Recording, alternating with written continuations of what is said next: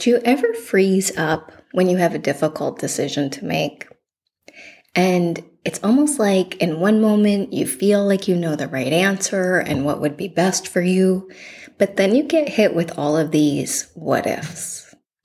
What if this is the wrong choice? What if it turns out different? What if I'm wrong? And then instead of being able to take care of yourself and move forward in either direction, you just freeze up and get stuck and do nothing at all. If this feels familiar, you are absolutely not alone. This is such a common phenomenon. And I'm going to share with you today a couple of reasons of why we end up in this place so that you're able to maneuver out of it a little bit easier. You are listening to the Bold as Love podcast. I'm your host, April Star Boyd, and I'm a therapist, coach, and breathwork facilitator. And this podcast is a place where we talk about how we're taking responsibility for ourselves, our own health, our own wellness, our own happiness in our lives, and especially in our relationships, because these are the homes that we live in. So thank you so much for being a part of this conversation with me. I'm really glad that you're here. So this happens to so many of us, and I have been here so many times my own self, where maybe there's an opportunity that's come across your desk. Maybe you're just really not okay anymore in a situation that you had hoped would be different. Whether that was a job or a relationship or something else that just isn't feeling like how you hoped it would feel. And in all of these moments, there's a decision that needs to be made. Do I stay or do I go? Do I turn left or do I turn right? And you might even notice as I'm saying that, a little bit of anxiety that gets stirred up in your system when there's this felt sense of pressure of what do I do now? What do I do now with this information when I know that I'm not really okay here, or this is not really good for me, or I want something different? And here's the thing that I see keeps a lot of people really stuck in this place. They're operating with this idea that when it comes to making decisions, that they have to make the perfect right decision. Let me explain what I mean. So if I've ended up, this works kind of two ways. One, it becomes a self-attack. If I've ended up in a job or a relationship or a situation that isn't panning out the way that I thought I would, I messed up. I made the wrong choice, and now I'm kind of just being forced to live with my bad decision. And while I can look at my own life, sorry, you can hear my allergies acting up a little bit right now. As I'm looking at, my own life and my own history, yeah, there certainly have been times when I can look back and say, I wish I had have acted on some of the information that I knew, but that I didn't want to know, right? I wish I'd been brave enough to kind of act on the part of me that knew I wasn't really okay there, or that something was off, or that I was just destined for more or something else. And instead, we override that. And what I've heard many women describe is, we override it partly because all the shame kicks in that says, I messed up and I made the wrong move. And if I leave this situation, it's like admitting to the entire world that I have failed.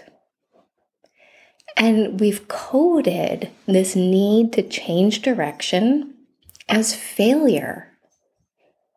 So of course we don't take action. Of course we don't turn right instead of left. Of course we keep ourselves in situations that drain us, deplete us, and waste our time and energy. Because leaving them triggers this alarm in the brain that says you have failed. And it's like turning to all your friends and family and waving a great big flag that says, I am a big failure who has screwed up. And we don't want to do that. So we stay. But we're thinking about change in the wrong way. We've got it wrong.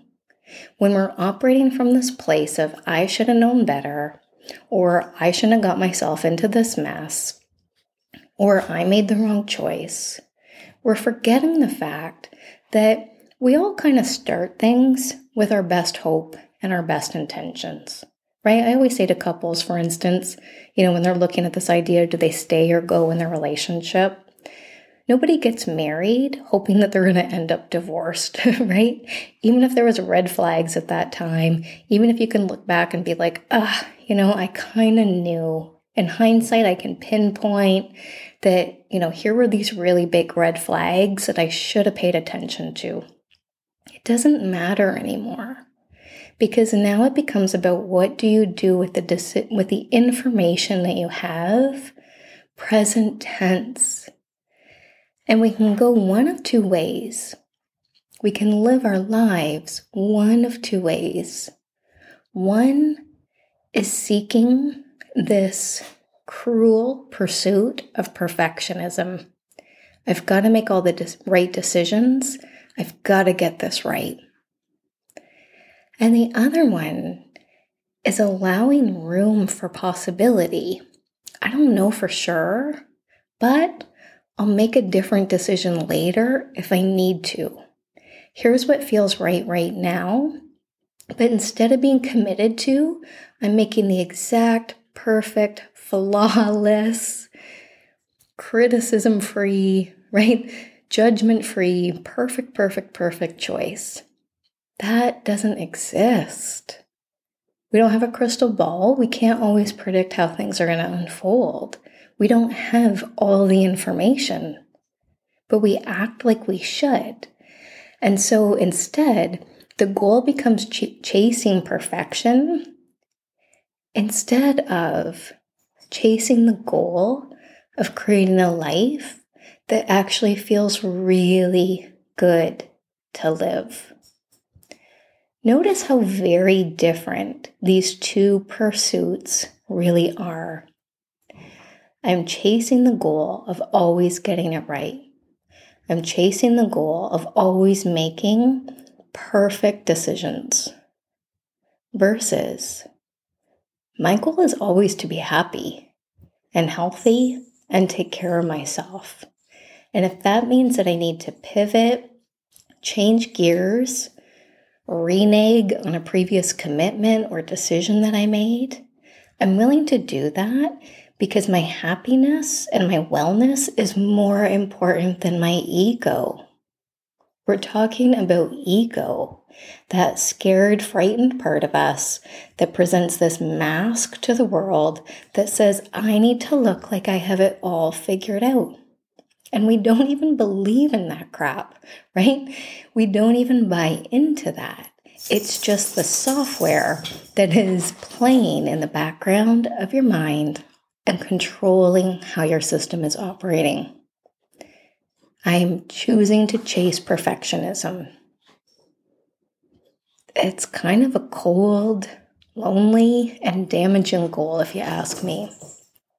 So what would this look like for you if you stepped out of the goal of chasing perfectionism and getting it right? I'm using air quotes right now. And instead, set your sights on, I want to be happy. I want to feel good.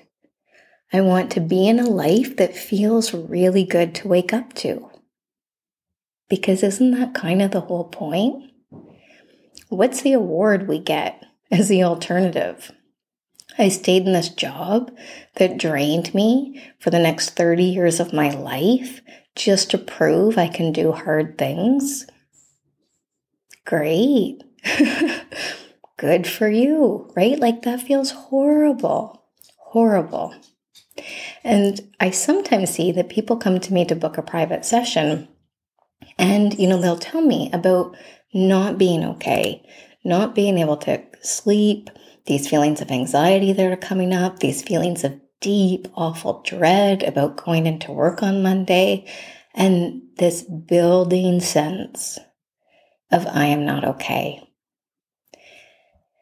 And after they unfold all of this not okayness to me, they will ask me, so how can I better manage my stress? And depending on the person and the situation, of course, what I will say is, let me get this straight.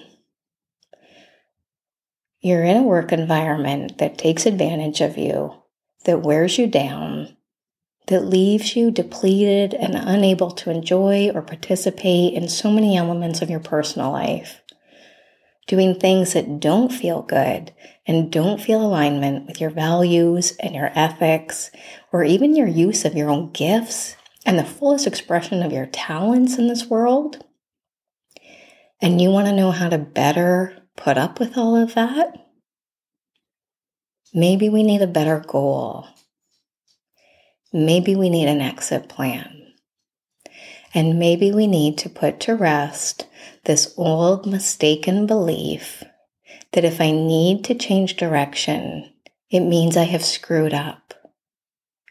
And instead, stepping into life is messy, it's unpredictable, we don't always know how things are going to unfold, but my goal is to be happy and well and secure in whatever way that means for you.